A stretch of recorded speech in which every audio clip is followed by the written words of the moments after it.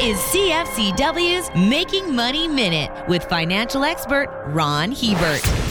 Investors are optimistic, assuming there won't be a recession this year, and market lows for this business cycle occurred last October. Yet caution should prevail. Recession indicators like interest rates and bank lending are flashing red, pointing to a slowdown in economic activity during the second half of the year. Markets during the 8 recessions since 1960 have always bottomed after recession started and not before. The average low comes 11 months after recession begins. This indicates that the best opportunities for bargain hunters could still be ahead. For more information, listen to our Making Money show hosted by Ron Hebert and Gord Whitehead at letsmakemoney.ca or cfcw.com.